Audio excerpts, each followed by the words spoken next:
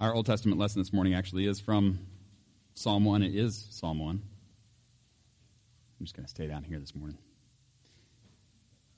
Psalm 1, verses 1 through 6, which can be found on page 840 in the New Testament section. In the New Testament. I'm just all kinds of off today. Psalm 1, 1 through 6, which can be found on page 840 in your pew Bibles. And before we read, let us pray.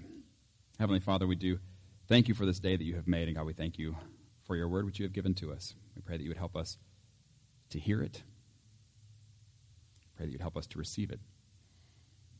We pray that you would help us to be those who have been prepared to receive it into our lives, that it would bring the change that you desire in us as we continue to grow up as your children, that we continue to grow in your word and as those who reflect who you are, who resemble you with that family resemblance. We pray that you would grow us and those who have the fruit of the Spirit growing in us, that we would be those with greater love and joy and peace and patience and kindness and goodness and faithfulness and gentleness and self-control than we've ever had before. And help us to remember as we grow in these things that it is you who produces that growth as we trust in you. Lord, pray this for this morning and for always. And it's in Jesus' name we pray. Amen. Psalm 1. Blessed is the one who does not walk in step with the wicked, or stand in the way that sinners take, or sit in the company of mockers, but whose delight is in the law of the Lord, and who meditates on his law day and night. That person is like a tree planted by streams of water, which yields its fruit in season, and whose leaf does not wither. Whatever they do prospers. Not so the wicked. They are like chaff that the wind blows away. Therefore the wicked will not stand in the judgment, nor sinners in the assembly of the righteous. For the Lord watches over the way of the righteous, but the way of the wicked leads to destruction. Turning then to maybe the shortest New Testament lesson we've ever had. It says Luke chapter 24, verses 50 through 53. It's the very end of the Gospel according to Luke. It can be found on page 1645 in your pew Bibles. And this is after Jesus appearing to the disciples on the road to Emmaus, appearing again after that, for what we learn other places, for more than 40 days. He's appearing to lots of disciples. And then, Luke 24, verse 50 and following. When he had led them out to the vicinity of Bethany, he lifted up his hands and blessed them. While he was blessing them, he left them and was taken up into heaven. Then they worshipped him and returned to Jerusalem with great joy. And they stayed continually at the temple, praising God. This is the word of the Lord. Thanks be to God. Well, that is actually today is Ascension Sunday. The Sunday the church as a whole celebrates Jesus' ascension into heaven and what that means for us and for the church. But it's also the day before Pentecost. So next Sunday is Pentecost, when we will see how not only Jesus ascends into heaven, but then how the Holy Spirit is sent. And what we've been reading in the book of Acts, and that's where the book of Acts kind of picks up and sort of takes off, is the story of how then Jesus, ascending to the right hand of the Father, then continues to act on behalf of the church. He actually tells the disciples earlier on, it's actually for your benefit that I go away. Because as long as I'm here, I'm paraphrasing now, as long as I'm here, I can only be in one place at a time. But if I go to the Father, that opens up all kinds of new possibilities. And one of the things we're going to see today is how, through the Spirit of God, Jesus can be in all different kinds of places, doing all different kinds of things at the same time. And so where we're looking this morning is Acts chapter 18, starting in verse 18, and going through 28, through the end of the chapter. And this is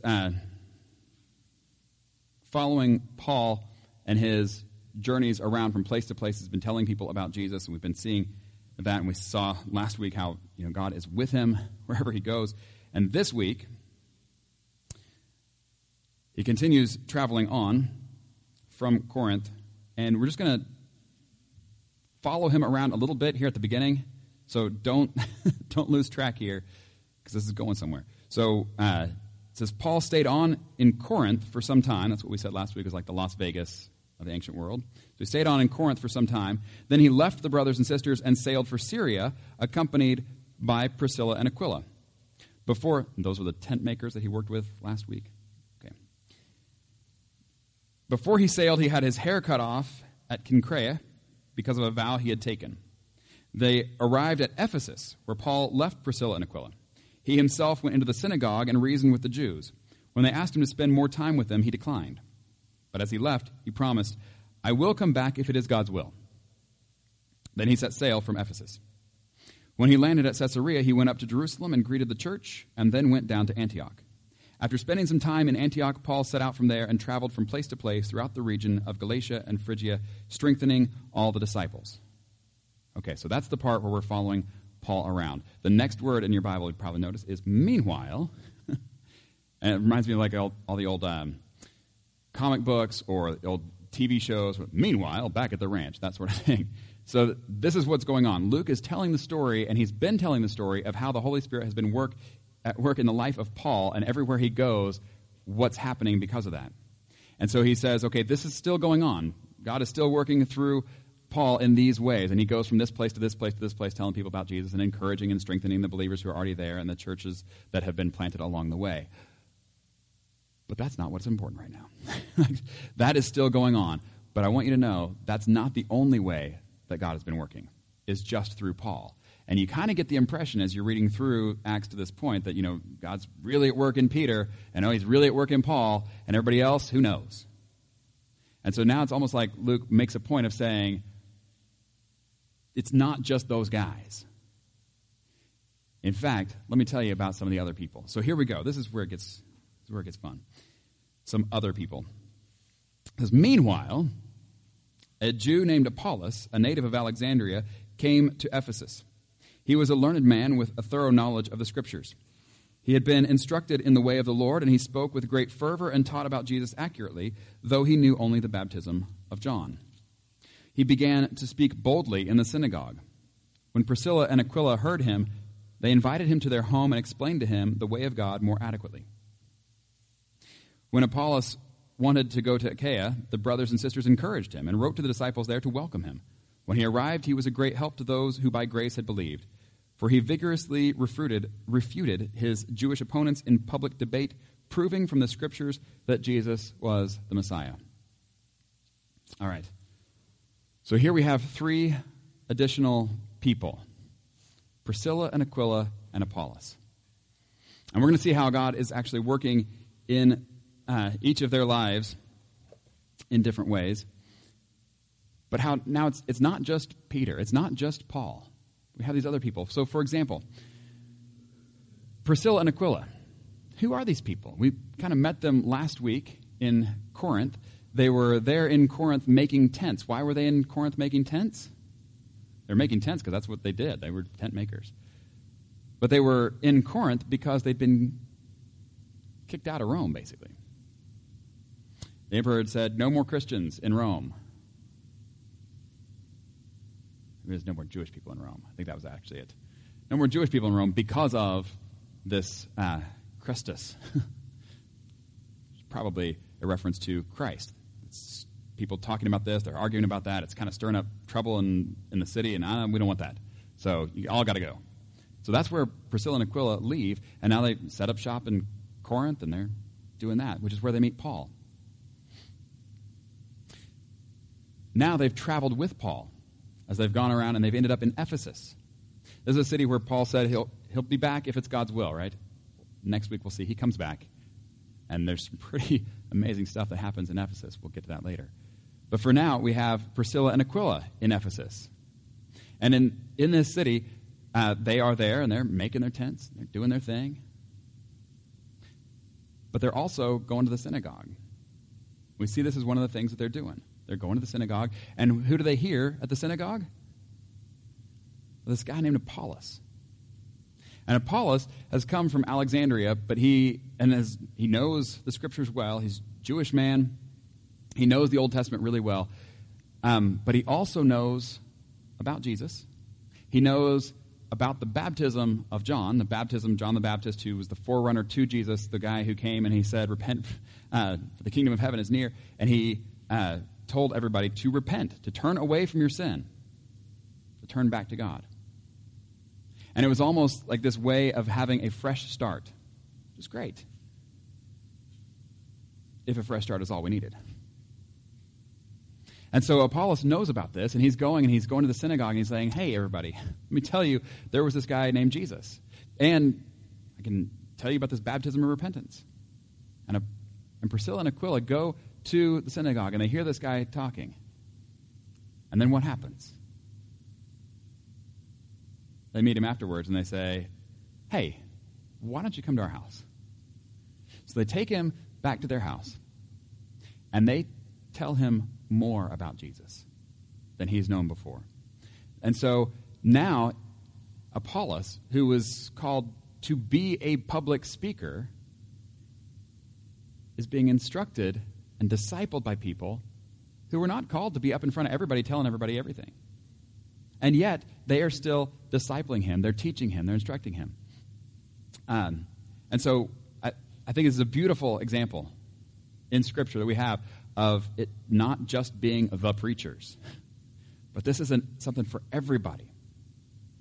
That everybody is involved in discipleship, that everybody is involved in education. Now, let me tell you, this past week, today is Mother's Day. We know that. I'll tell you a story about that in a second. Also, this past week has been Teacher Appreciation Week. And so I got to tell you a story about a 6th grade teacher I had. You've all probably had good teachers. You probably all had bad teachers, right? You know what makes the difference.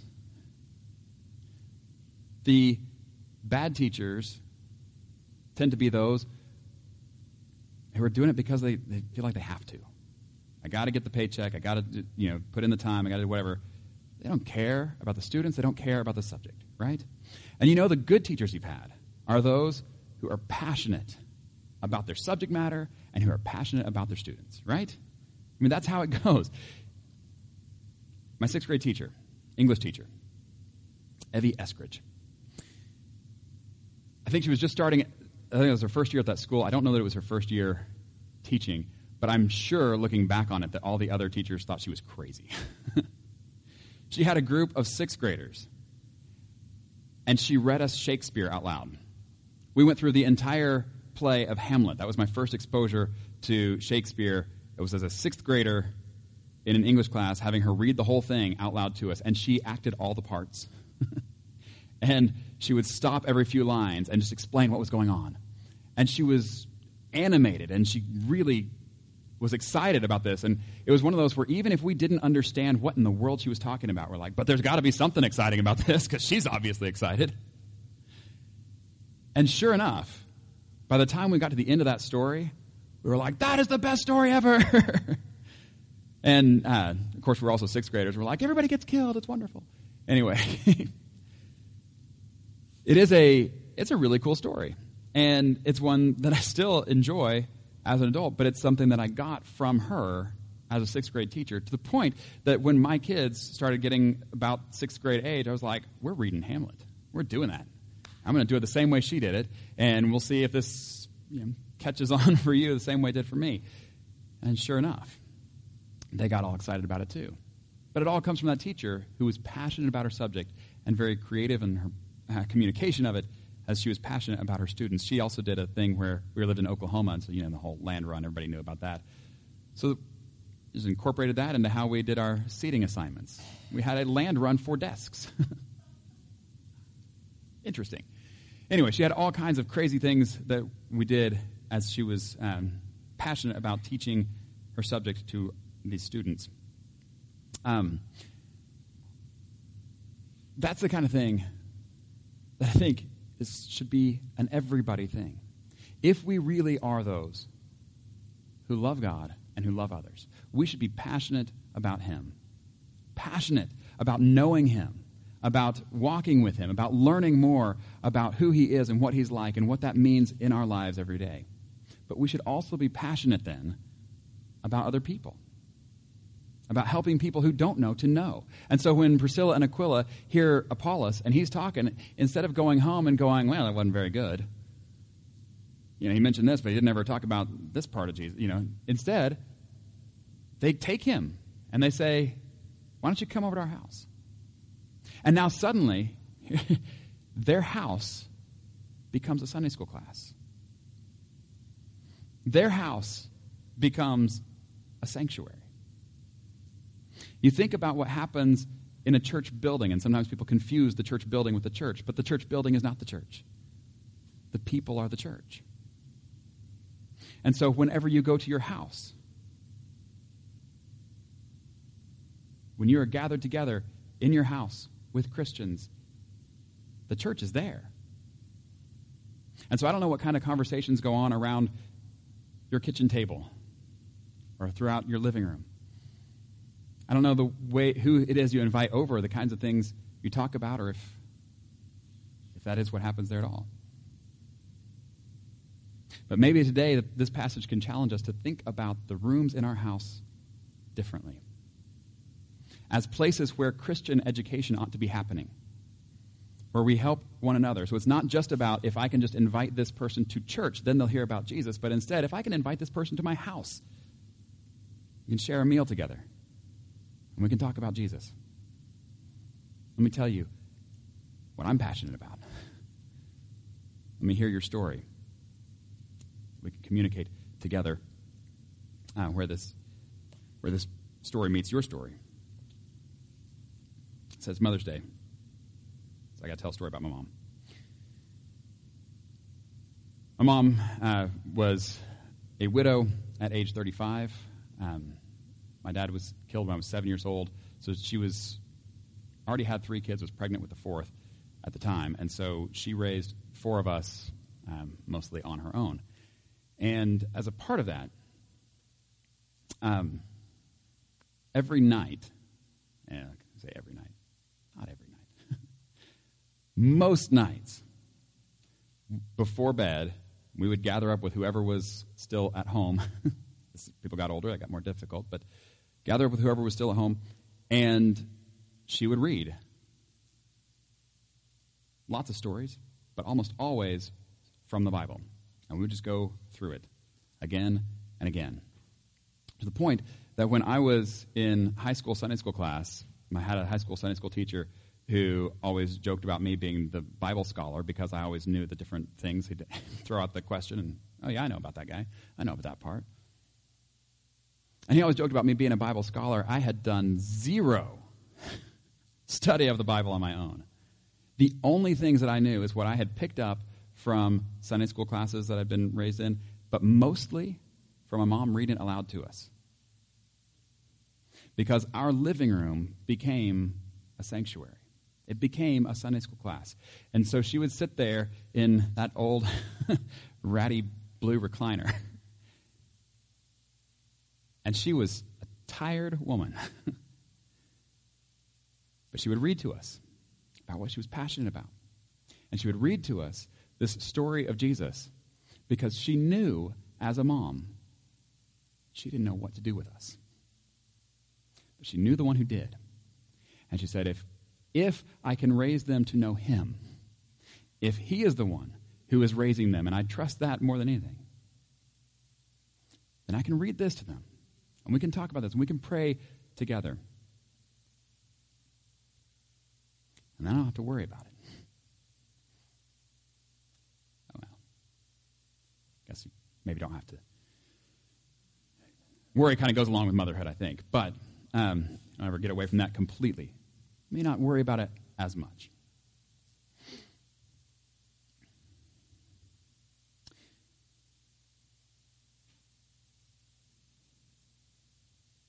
This is another thing that we have caught on to that has come from my mother, is that reading the Scripture aloud to each other talk about those things. It is one of the reasons why, when I talk about the Read Scripture plan that we have, and you keep hearing this from me over and over, because I'm really passionate about this. I really do believe that it is through reading the Word of God that we come to know Him better. And it is not only through reading it alone, sitting there and going over it on our own, that we learn to know Him better, some of that, but that He's called us to do it together. And so, yes, come on Wednesday night. If you can't come on Wednesday night, still read it. Still get together and talk about it with others. Turn your own kitchen into a Sunday school room, into a Bible study room. Turn your dining room table into a fellowship table. Turn your living room into a sanctuary.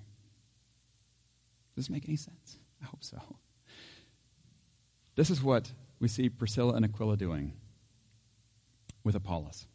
Apollos then goes on and says that as he then goes on from there, they're able to send him out they're joyful to send him out. They're writing letters like, receive this guy and listen to what he says. Turns out he's a great speaker. And now that he knows Jesus, what he's speaking is great for everyone. And that, of course, is the final point. Is that he had been a great speaker before, and he had known the Old Testament before, and he even knew the baptism of John before. But none of that on its own was enough. It's what it's all about, what it's always been about, is Jesus. So I got this book recently, and I have not read very much of it, but there was something at the beginning I did want to share. So I think I can recommend the whole book, but at this point, not really. It's a book called The One True Thing, and it's by Howard Baker, who was the speaker at our Mission Affinity group a couple weeks ago in San Angelo. And he had a lot of good things to say. Anyway, that's where I think I can recommend it. But anyway, he says, these following somewhat random yet connected statements will give you an idea of where we're going, and it's only fair that you know our direction. And as the flight attendant says, if this isn't your destination, now would be an excellent time to get off the plane. It's good. And so that's where I want to read this part, because this is not only where he's going in this book, this is where we are going as a church. This is where we go as individual Christians. This is where we go as disciples. So he says, how do these thoughts strike you? The writer of Hebrews simply says, all things are open and laid bare to the eyes of him with whom we have to do. According to Oswald Chambers, Jesus taught that a disciple has to make his relationship to God the dominating concentration of his life, and to be carefully careless about everything else in comparison to that. We are liberated to be carefree in the care of God. Next, it says, the wellspring of life for the disciple of Jesus, the wellspring of life for the disciple is Jesus. All else is decoration or distraction. Let me read that one again. The wellspring of life for the disciple is Jesus. All else is decoration or distraction. Jesus told the rich young ruler, one thing you lack. He was young. He was rich. He was in charge. He was religious. What could he possibly be lacking? Didn't he have everything? He had everything but the one true thing. How many times do we have to hear those who appear to have it all say, there's got to be more to life than this, before we finally believe what our Bibles clearly teach? Next. In My Utmost for His Highest, Oswald Chambers states, God nowhere tells us to give up things for the sake of giving them up. He tells us to give them up for the sake of the only thing worth having, life with himself.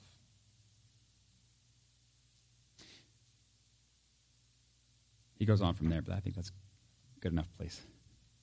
You get the point. You get the point. Apollos had a lot of knowledge. He was an eloquent speaker. He knew the baptism of John, but he still needed Jesus. We see Priscilla and Aquila as these tent makers who have gone from place to place. They're still going to synagogue, but now they are going so that they can tell people about Jesus. Not as preachers, but as Christians, as disciples who have been called to make disciples. I hope that is where you are. If it is not, maybe this would be a good day and a good time to pray about that direction. That you would be a disciple who's making disciples. That you would think about people. You would pray about people that you may need to invite to your home to talk about Jesus. In the name of the Father, the Son, and the Holy Spirit. Amen.